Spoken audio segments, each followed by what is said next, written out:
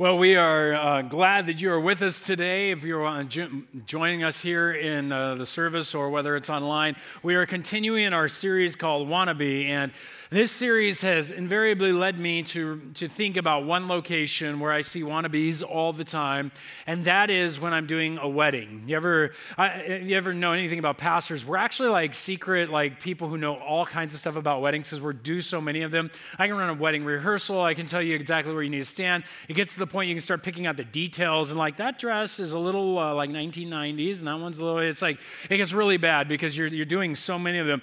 But for me, I can remember. Invariably, there's this moment, the tensest moment, just before the bride shows up. I always like to watch the groom. You ever watch the groom, or are you too busy looking in the back? The groom is just like, he's tense, he tenses up. It's the same look every time. They kind of get like this, and then they kind of look off in the distance like, it's going to happen, it's going to happen. And they're like either prepping to cry or prepping to not cry. Something's going on there. But eventually she comes out, he gets emotional, the crowd gets emotional, and they come down, they do the whole thing, and then they stand before me, and I walk them through these vows. And these vows are like to love and to cherish, and sickness and health, and good times and bad, when you're ugly and you're cool and you're not, in every possible horrible and good scenario you can think of, you're trying to get them to vow to each other, we will be with you. I can remember years ago, I had this one couple that came, and they were part of doing premarital with my wife and I, and we were trying to walk them through kind of the conversations. Like they'd been dating for a while, and they're just like, oh, and we're like, there's this issue, you're going to struggle with this. Like, oh, we already dealt with that. Our love is we just love each other so much. We already dealt with that one. Oh, we'll never have that problem. Our love is so good. And we're just like, okay, but there's this one over here. Oh, no. And just like everything was, their love was so big, and they were so gonna do this and be faithful. And the next thing you know, they do the whole wedding, and they go and they leave. 2 weeks later, we get a phone call from her. She's like, he won't come home. We don't know where he went. So I call him up, and he answers. And I'm like, where are you? He's like, I made a mistake. I should have never gotten married. I'm not old enough. This just isn't right for me. And I had to belittle him. They've got a great marriage now, so it's kind of just a humorous situation. But honestly, we can get ourselves in a scenario where, in the front, we are wannabes, man. We want to love and be faithful. We want to be the kind of people who stand firm in every situation, through thick and thin, through all the riches and everything else. But we know the statistics, right? About 50% of marriages, at least in the past, fail. And nowadays, people don't even choose to get married. They're just like, I'm just not even going to test that out. And yet, we can be in the same way, whether it's in a marriage or what. We can struggle with faithfulness at times. And we can struggle with following through on our commitments to be kind to each other. And let's be honest, the home is probably one of the most unkind locations we can be at. Isn't that true? We cut each other down, we can yell, and we can be mean to each other. And because we're exhausted or whatever, we find that kindness and goodness is not necessarily always found at home. And a lot of this kind of builds those foundations of discord. But we're not here to talk about just how messed up we are. I want to talk about where we're going. You see, we know that we want to be like Christ or be a different person. Some of you who may not be Christ followers here today, I really think that as you look at this list of attributes to describe Jesus, you're going to see things. Yeah, those are good. Those are the kind of people. That's the kind of person I would want to be like. And so just take it in that terminology. But for us as Christians, we are here to be like Christ, and we know there's a gap between who we are and who we want to be. And we've been looking at that gap and how to seal that gap. Whether it's in our marriages, whether it's in our businesses, whether it's just on the freeway, whether it's wherever we are, we want to see that gap close. And so we've been saying it this way. We want to follow the lead of the one that we want to be like, because really it comes from the book of Galatians. And if you want to go there with me, open your Bibles up to Galatians. We're going to look at chapter 5. We'll be in 16 and some verses throughout this. And we're going to examine this thought, again, of following the lead of the Spirit. Notice how the Apostle Paul, who planted these churches in Galatia, said this. He said, I say, walk by the Spirit, and you will not gratify the desires of the flesh, but if you are led by the Spirit, you're not under the law. And so there were these two pitfalls we started with on week 1. First pitfall was that we would be these people who just go after ourselves, right? We're going to be the best me I can be. And if I'm going to be the best me I can be by knowing myself, what I'm going to wind up with, that text tells us, is a bunch of garbage. We're just going to wind up, digging our own grave and making a mess because we're selfish, we're self-centered, we make bad choices, though we have good intentions. We just sin. It's just what we're in a problem with. And so that can lead us to a second problem, which is, hey, I don't want to be like that. So I'm going to create a bunch of rules. I'm going to be good. I'm going to do good. I'm going to look good. I'm going to try to make myself work in this goodness so I can be right with God through my actions. Lots of people fall into both of these locations. God just loves me. It doesn't matter who I am. Or, I'm going to do all the good so God loves me. But neither of these work. And he says the way forward, this third way, is by this following the lead of this one called the Spirit. Now he says walk by the Spirit or be led by the Spirit. And you won't fall into these pits. Now, the Spirit is God in your life. And we talked about the fact that Jesus Christ on the cross, he was given by God, and Jesus came to earth, God in the flesh, to do everything that we need in the law. Everything that was required of us would be done. And that all the mess that we've made could be forgiven and cleaned up by him taking it on himself on the cross. And now what Jesus does is he cleans up the mess that's between us and God, the relational mess, so that we can be with him. And then he moves into our life by the Spirit. God himself dwells in you. He himself dwells in all of us who have received what Jesus has done. And so now there's this relationship, and we can walk in it. And as we walk in that relationship, as we live out that relationship, as we follow the lead of Jesus, the one we want to be like, he'll produce in us a varied set of attributes that we've been looking at. They're right here if you want to look down at verse 22 and 23. It says, but the fruit of the Spirit is love, joy, peace, patience, kindness, goodness, faithfulness, gentleness, self-control. Against such things there is no law. And the point here is that who doesn't want to be these things? Who doesn't want to be more loving? Who doesn't want to be more joyful? And we talked about these last week, that these are the actual attributes of God. These are the attributes of Christ in us. The Spirit is bringing them out. He produces them through our relationship. It's not by works and laws and rules, and it's not just being yourself. No, he makes them in you as you relate to him, as you follow his lead. Now, last week we looked at love and joy. This week we are going to look at kindness, goodness, and faithfulness. And right there, all the type A's in the room are going, no. We're supposed to do peace. That's next on the list. You can't move forward. Now, the reason I'm doing that to you is because I want you to have no peace for the next few weeks, and so that you'll really want that one. And then also to remind you, have some patience, okay? This is a good test. We're just going to skip. Actually, we did a study called the Spiritual Life Survey back in February, and we kind of went through a lot of these attributes. And so what we did is we indicated which ones our church really struggles with, and I put those at the end of the series so that we could really kind of have some tension and look forward to the end instead of like, okay, dealt with that. I don't need to listen to the rest. And so we'll hit some of these others in a different order, but right now we're going to focus in on kindness, goodness, and faithfulness. And I want to begin with the first two, kindness and goodness. We want to follow the Spirit, and what he will do is produce true kindness and true goodness in us. And I say true kindness and true goodness because, to be quite honest, our culture is confused about these terms as well. We're not much for definitions anymore as a culture, but these are the places it's really important. Kindness is something that our entire world believes we should be. Isn't that true? Everybody thinks, man, we got to be kind to each other. I hear about kindness all the time. It's either called tolerance or it's called being nice, or, there's the bumper stickers out there, right, that say mean people suck. You ever seen that one? Right? And I always see that bumper sticker and I think, that's so mean. But we are so ready for kindness, and yet we are so uncivil and unkind on the internet. We're so uncivil and unkind in our homes. We are so uncivil and unkind on the freeways and in so many different places in our workplaces. And so we know we need to be kind, but what is it? What is this kindness? And here's what's wicked about our hearts. Kindness is not what we think it is. Kindness is not this sentimentality. Oftentimes we mix up sentimentality with love or sentimentality with kindness. And sentimentality is really this kind of thinking. I want you to feel good so that I feel good about how you feel. Sentimentality is all bent at the self. And many of us are walking around being kind, not because you're just wanting to be kind to a person who's a human being. You're being kind because you're worried if you're not, what will they think of you? You ever done that? I'm gonna be nice to you because I really want you to like me. I hope they like me. This is junior high stuff. I mean, all the junior highs in the room, hear me. This is what we do. You think the world revolves around you, and so when you see you think everybody sees you. No, you're all focused on yourselves. Nobody's focused on you. And so we be kind to others because I want them to be nice to me. I hope they like me. Now, when you don't deal with that, you grow up and you become a people pleaser. Any recovering people pleasers in the room? I am one of those, just so you know.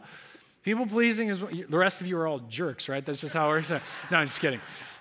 No, people pleasing is a dangerous thing because it leads to codependency. It leads to enabling of other people. And we think we're being kind, but what actually we're doing is we are being cruel by allowing people to harm themselves.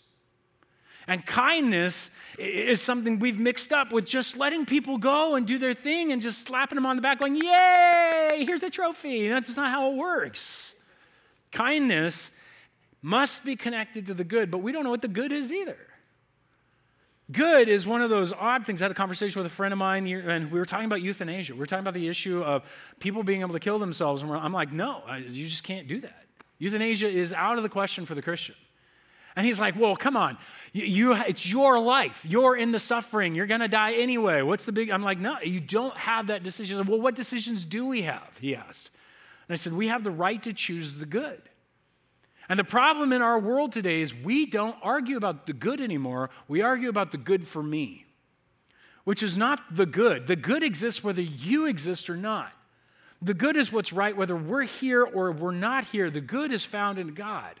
But when you have a sentimental God who just forgives you for the forgiveness sake, and just wants you to be happy and doesn't care what you do and doesn't need his son to die on a cross to bear your sin, you have a sentimental God and you don't care about the good. The good God cares about what's right and what's true and what is to be done to everyone. And when our confusion comes, we begin to call evil things good and good things evil because they're good to me. I like them. Therefore, that's the good. And that's the confusion of our culture. And when it comes to kindness and goodness, actually, biblically, they're one thing. They're not two. We're put them in two words, but they're always bound together. When you find these two words in the Greek, they're locked next to each other. Kindness and goodness. And the reason why they're together is because they're bearing the same idea in a different way. So let me give you an example of how this works. Many of us know people who have been kind. Like I had a young man who I discipled and cared for. I loved this guy. If I saw him today, I would still treat him well because I care about him. And he was raised in a home where he had very legalistic mother. And one day he came out and declared that he was gay. We sat and we talked, and I tried to care for him, and I told him, look, I love you, but I disagree with your assessment. I disagree with what you're doing. But his mother was in a different tack. She basically said, no, I'm going to follow my son. She turned her back first on adjusting her faith. Then she abandoned the faith altogether. Then she abandoned her marriage because he wouldn't abandon the faith in order to follow her son and ran off with him to be kind. Sometimes we can be kind and abandon goodness. I can be kind to my kids and feed them fruit snacks and yummy Cheerios or fruity Cheerios, all that stuff, and let them go play on a freeway because they really, really want to, and I'm such a mean dad if you don't let me. Yeah, but I'm not being mean. I'm being kind because I'm being good. I want you to be healthy. I want you to not hurt yourself. Sometimes kindness and goodness go together, but sometimes kindness divorces itself from goodness, and so we make decisions to be kind and abandon the good. Now, that's not to say we don't love people in the LGBT community. I'm actually saying that's exactly what we should be doing is caring for them and loving them. But you don't abandon the good. Now, the good, however, isn't presented like sadly, so many evangelical Christians have in the world of just this staunch attitude of, we're right, you're wrong, you're all evil, and you're all going to hell. Ah! We know it's good. Look, you can stand for the good and become a jerk. And you're not kind.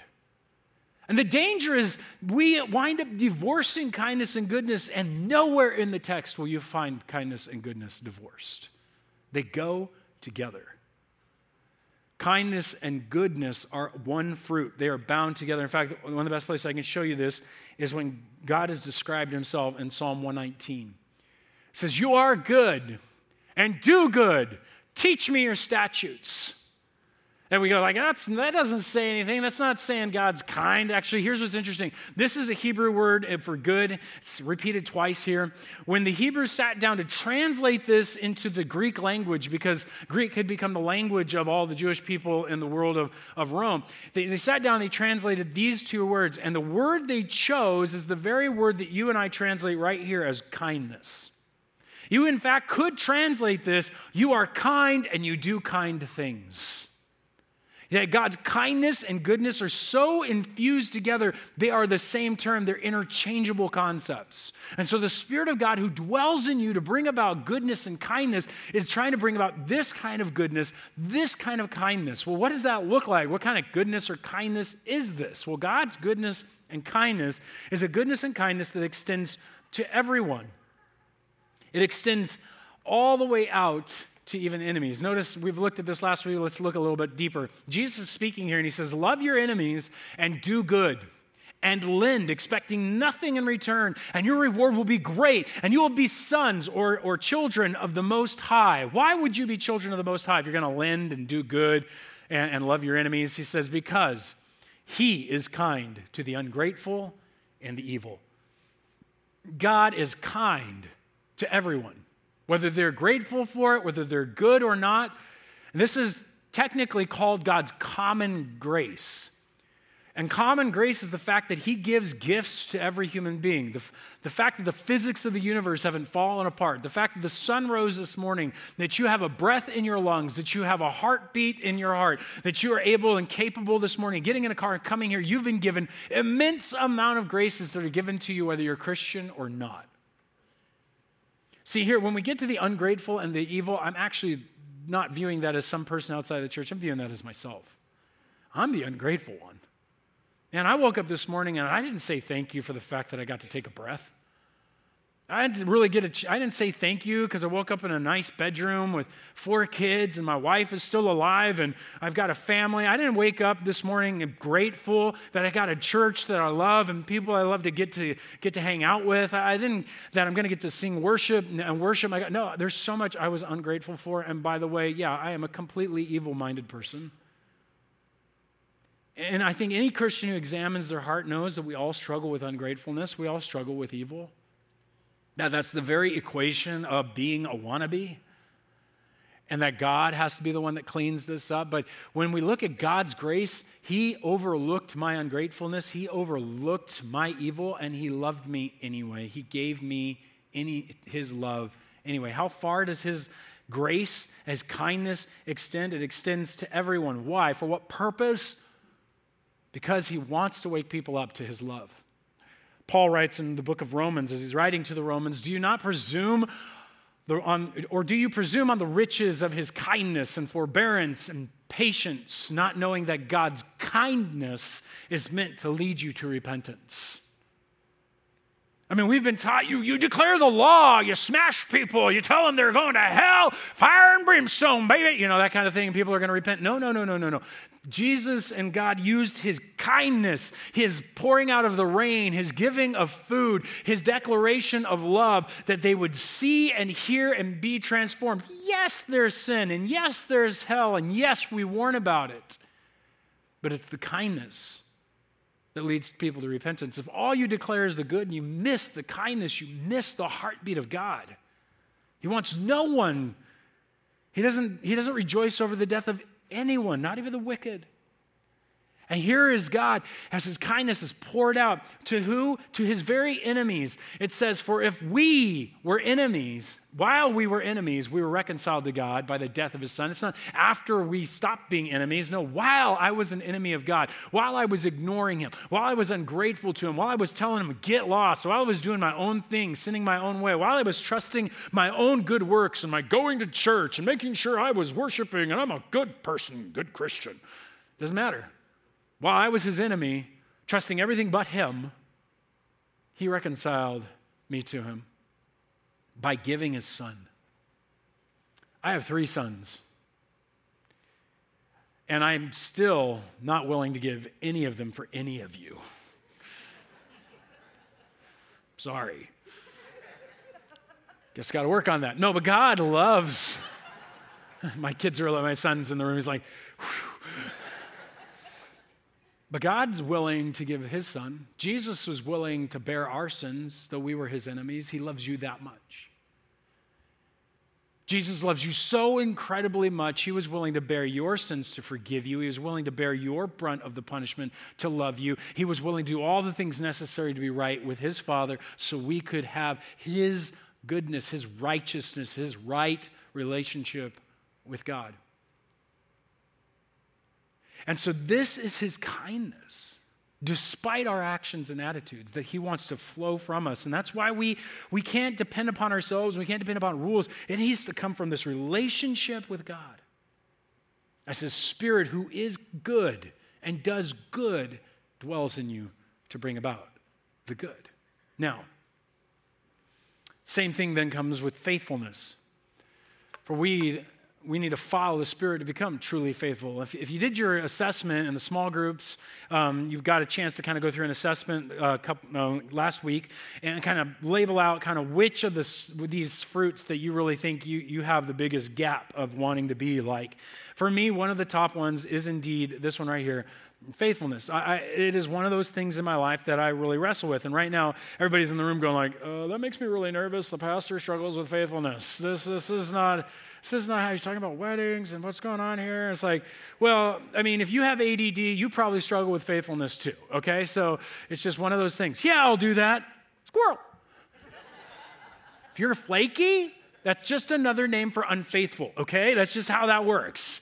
Now, but on a side note, I want to step back. I don't think I'm alone in the room when it comes to faithfulness. In fact, Solomon, 3,000 years ago, seemed to indicate there's the same problem we have today. He writes as a proverb, many men proclaim his own steadfast love, but a faithful man who can find? Faithful people are rare indeed.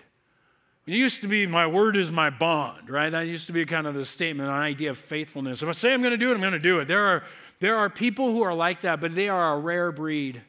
And in a world of unfaithfulness, let's be honest, this is a world of unfaithfulness. If I can figure I've got a business thing and I made this deal, I'm going to figure a way out of that if it's not good for me. That's why I always got my lawyer on retainer. You know, this isn't really working hot, so I'm going to figure my way through my marriage to get out of this wiggle. I'll figure out we got all kinds of ways to break our faithfulness, to make ourselves feel like we're still faithful. But faithfulness is something that though we wrestle with and we are confused about, it is a rare thing indeed. And let me just let you know that guy at work that you're really frustrated with, you keep giving him something to do and it never quite gets done the way you need it done or on time. You got that guy I'm talking about? Yeah, that's all unfaithful as well. See, another proverb says like vinegar to the teeth and smoke to the eyes, so is the sluggard to those who send him.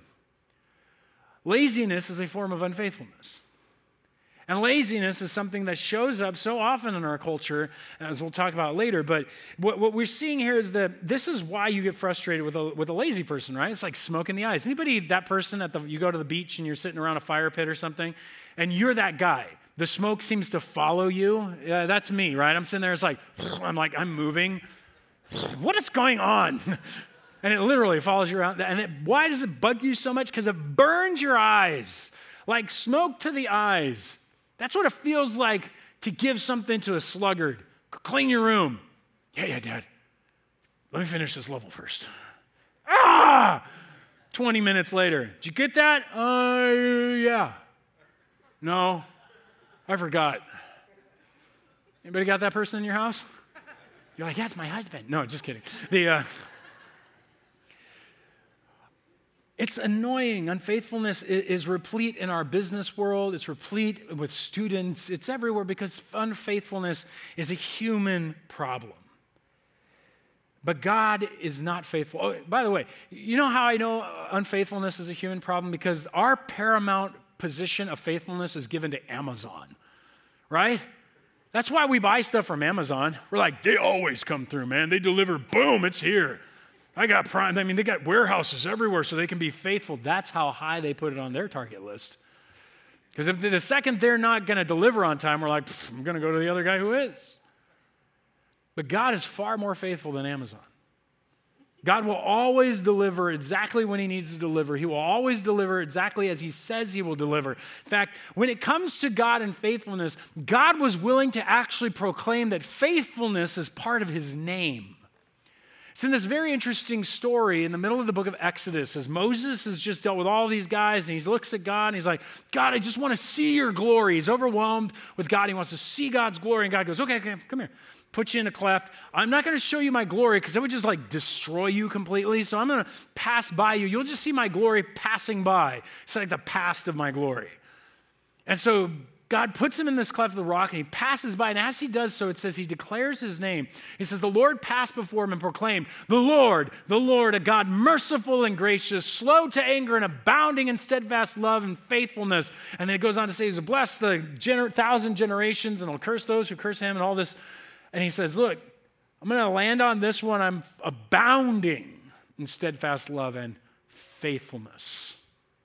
He abounds in being faithful to us and to his word. And we're talking about the God who knows how many millennia ago leaned over to two people, the first humans, and said, if you eat of that tree, you're going to die and you're going to put death on this earth.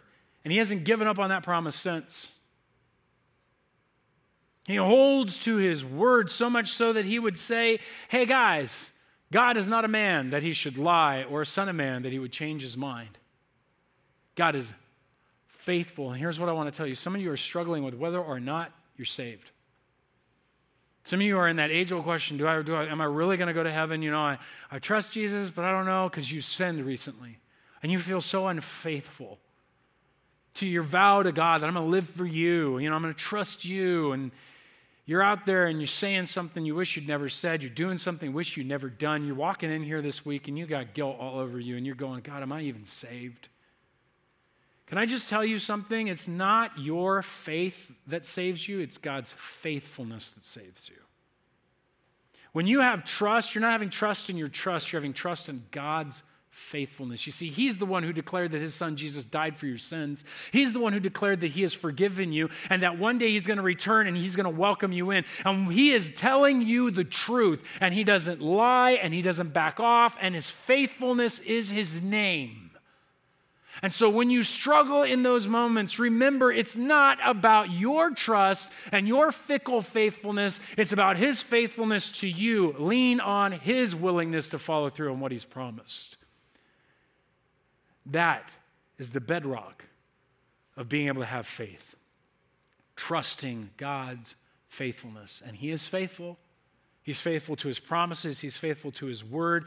He will stand firm. And that very faithful God dwells in you. The very one whose name is abounding in faithfulness dwells in you by his Spirit. And his Spirit is there to lead you to be truly faithful. I like to put it this way, to be dependable, believable, and trustworthy. You take the word faith, it's not an empty shell that we fill up with magic power and then, I have faith and I can call upon God to do things. No, faith is trust, belief, or dependency.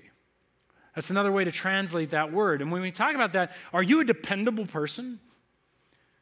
Or are you somebody who struggles with laziness or going back on what you've been called to do? You say, I'm going to do that. And then something better comes along. You're like, no, I'm not. I'm going to go do this. You're not dependable. You're unfaithful. And God wants to make you faithful to where when you say, I'm going to be there, you'll be there. And if you can't be there for a very good reason, you tell them far ahead of time so they can make sure their plans are changed. Or are we believable? Do we speak truth? Or are we liars? Or are we just kind of half truth tellers? We only tell just enough to get by because I don't really want to tell you the rest of what happened. Are we trustworthy? Or are we deceitful? We got a lot of stuff happening back here, but we've sure put a good front on. Our Instagrams look great, but life is falling apart. Can you really trust somebody like that? Can we really trust somebody who doesn't stand firm in what they say. And all of this is going to be changed because we are lazy liars and very deceitful. And we all have that struggle. But the Spirit of God dwells in you to lead you away from that, to transform you and enable you to grow in that. And so he will. The Spirit of God will we want to begin to grow by taking that next step. That's what we've been saying. How do you do this? How do I go from where I'm at to where I want to be? You would follow the Spirit and you take that next step. And then you take that next step after the Spirit. And he's going to lead you. But here's the thing. I want you guys to hear this, and you need to follow me where I'm going here for a second. So I don't know what nation it was, but it's out in Europe. They just had this happen recently. They were setting up to get the world record for dominoes. Anybody hear about this? They'd been working out for 3 months, laying out all these dominoes. And in the middle of their laying them out, they're all super careful. A fly came and landed halfway through it, knocking the dominoes. 15 minutes later, it finally stopped. They didn't get the world record for the longest train, but I think they got the world record for the longest train ever started by an insect. You ever feel like your life is like those dominoes? You wake up in the morning and it's... You're like, wake up, eat, get in the car, get to work, do the meeting, do the next meeting, get that guy, do that thing, move that thing, get in the car, go home, eat, and think, sleep, wake up, think, nap, think. You know, anybody there with me? Doesn't that feel like life? Do you know why you can't hear from the Spirit for his next step? Because you're caught up in think. You need to stop and pause. There are moments in our lives where we need to go, think, pause. Because you are a human being and you have control over your ability and the things that you do. And when you pause and you talk to the Spirit of God and you ask God, what do you want me to do? Pause and then do what is considered a spiritual discipline that's been lost in a lot of evangelical churches, which is listen. Because God answers and he speaks. He'll speak by his word. He will speak through people. He will speak in your mind, but he will always line up with the word of God. That's why you need your mind to be contoured by the very scriptures. You need to be able to think these things so that you know the voice of God. You know the will of God. When you stop and you go, God, what is it that you're asking me to do here? How can I please you today? I'm going to get out of the think mode, and I need to listen. And when he speaks, act. But you have to pause. You have to listen, and he'll lead you. And he may lead you into kindness and goodness. He may lead you into being generous with your time, with your talent, with your treasure. You want to see kindness and goodness grow. Be generous with your money. Be generous with your time. Be generous with yourself. If you've got a talent, use it to help somebody. You got an ability, pray for somebody. Take that time and actually pray over them. Take a step out. Kindness is about being generous to others regardless, they pay you back. Notice what they said about God? He's the one who lends without expecting anything in return. You want to be kind to somebody, give them a smile. People don't smile when they're going through think, because they're serious. They're like, I got to get through the next thing. And so we end up with faces like mine, super serious all the time. No, smile, have some fun, light up when you see somebody. Give them a compliment. Pray for them. Maybe the Spirit of God's going to lead you to meet a need. Maybe it's a need in your small group or it's a need in your neighbor. It's like they're going to be gone. Can you mow my lawn? Can you watch my house? Can you make sure it doesn't burn down when the fires are in the hills? Something like that. But you're willing to be somebody who is ready to care, ready to meet the need, and he can lead you in these things. He can take you a step forward in faithfulness. And one of those steps, I guarantee you, is going to be to combat busyness. You know what busyness does to our ability to grow the fruit of the Spirit? It kills it. It strangles it out because Jesus himself is the one. What did he say? It's the weeds in the fruit, which are the worries and the cares of life that strangle out the fruit. And what he was trying to tell us is that if you get too busy and too worried about where you got to go and how you got to get them there and when you do it and how much stuff, you are in a position to not be able to pause and listen to God speak. You need to combat busyness if you're going to be faithful, because we don't have enough room to say no to the expedient in order to say yes to the good.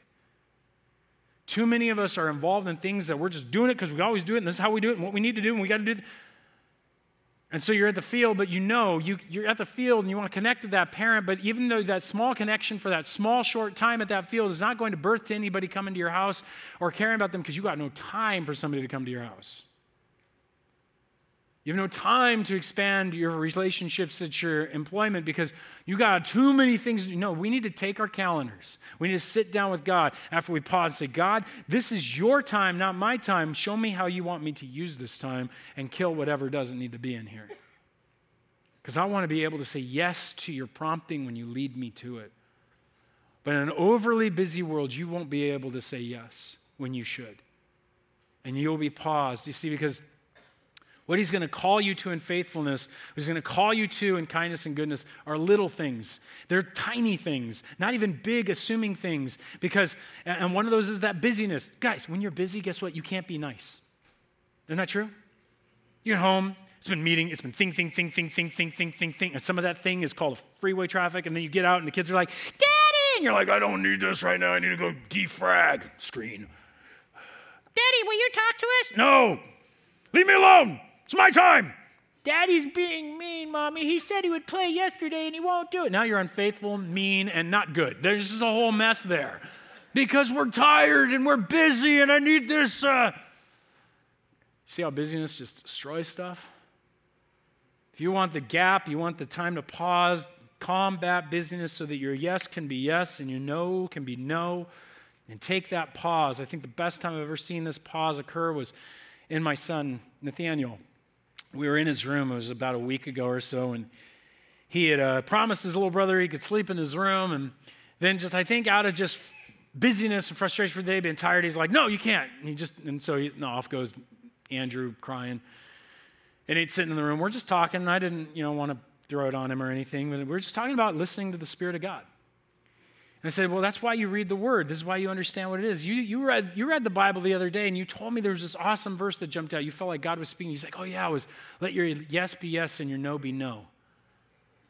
And I'm like, well, what do you think God's telling you right now? And he goes, gets big-eyed. He's like, whoa, that I should let Andrew stay in my room tonight. I'm like, yeah, sounds like it. Why don't you act on it? And he did. And what was great is Andrew comes bebopping in the room, all excited, yahoo! Jumps onto he's got a futon, and my son, I saw him just smile because he knew it was right and good. And a bit of his character was shaped that day. That's what it means to pause and listen and act, to take the next step. And some of these steps may be to tell the truth so you can be faithful, even when it hurts. To stick to that business plan, to be faithful, even when it seems hard. To use your gift and meet a need, even when it may cost you something. All these things, but don't stop. Don't stop. Keep going, because those who are faithful in a little is also faithful in much. If you can be faithful in the little thing, God will give you more. Some of you are stuck in your spiritual life because you're standing there looking at the next step that you should be faithful in, and you just won't take it. And so God is saying that you're not going to be kind in the little things, so your kindness can't grow. You can't be faithful in the little things, so he's not going to give you more to be faithful over. And it's time to be faithful in that little thing and take that step forward and keep going. Don't stop. Do it again and again. Keep it moving. Galatians 6:9 puts it this way. Let us not grow weary of doing good, for in due season we will reap if we do not give up. It's wearying. It is exhausting to do good. Don't get me wrong. When we follow the Spirit, you're fighting your flesh. You're trying to avoid doing all the rules and all this, but you got to take that next step. And it can be tiring as you step and then you take the next step. But don't stop, because eventually you're going to, in the right season, reap. You're going to gain back.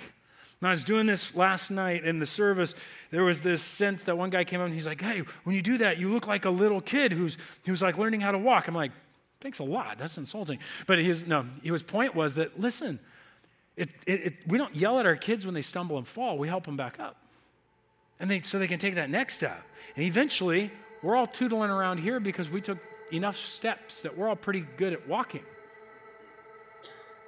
And what I want you to do is not give up because it's hard, not give up because you may stumble, not give up because you can't succeed perfectly. No, God is there. His power is with you to help you move forward, to enable you to grow and continue forward in being faithful, to move forward in kindness and goodness. And when that happens, if you don't give up, in time you will reap. The world will reap the benefits. You see, if we look back in time, and several millennia ago, at the early Christians, they were no different than you and me. Wrestling in a world that didn't believe in their gospel, that had a whole different system and setup, and so that when a disease had drawn into the Roman Empire and a plague began, the Romans and the Greeks would run from the towns. They would haul up away from the cities so that they wouldn't get sick. But it was the Christians that would run to the towns. They would open up their homes. They would lay the sick on their own beds. They would begin to give them water and wipe their wounds and help them out wherever they could, cleaning them and doing the necessities so that they could possibly be healed and make it through. And they would pray. Even most of them coming down with the plague themselves so they could care for people. Well, eventually that small step of caring for people turned into people opening up their homes for the sick in the normal times. And a special group of these people began to learn how to care for people even better. And it became this word called nursing. And nurses were born into the world through the simple kindness of Christians. And through the goodness of learning of God's good creation and all that he had put in, because God's faithful with his laws, faithful with how he's made us, they began to examine the human body and understand how it worked and see the systems and see how to help things. And doctors were born. And eventually these homes that they would put people into became known as hospitals. And hospitals were derived from the word hospitality because they were hospitable to the sick. This was no invention but a Christian invention from kindness and goodness strapped to faithfulness. Same thing is true as one small city in the middle of France started realizing children couldn't read and they wanted them to know the catechism so they could know God. So instead of schooling only the rich kids, they schooled every child, male and female, at a very young age to read and to write and to learn their 1, 2s, and 3s and then to learn logic. And cathedral schools were born and they grew into universities, and universities and cathedral schools grew into what was considered a national right. And so we created public schools. The Christian invention of education, which was unknown prior to being kind and good to children, which spurred industry, which changed inventiveness, which created the ability for printing presses and scientific endeavor and a renaissance because people were educated. You don't know what that lead of that one simple step of kindness and goodness will go to, but it will go far. And as you keep taking steps, as we keep taking steps, who knows what inventions and good the world will inherit as we follow the lead of the one that we want to be like. You want your life to count? Follow his lead. He will teach you to be kind and good, and you strap that to faithfulness. And in time, the world changes. And that's what I pray for us. Would you bow your heads with me? Father, I just thank you that you are the God of goodness, kindness, and that your name is abounding faithfulness. That you are good and that you do good and that you dwell in us to use us as your instruments of goodness, of kindness, and that you will make us faithful. God, that you have given us this great joy to know you and your love to flow through us. God, I ask the blessing that these might be present in these people here today, in our church and the churches in the United States and the churches of the world, that your name, the kindness, the goodness, your name of faithfulness might be proclaimed in the nations. God, use us, we pray, as you see fit, as we follow you. Shape and change us. For you are indeed the good God who is kind and faithful to us. Thank you. Thank you for your grace. Lead us, we pray, in Jesus' name.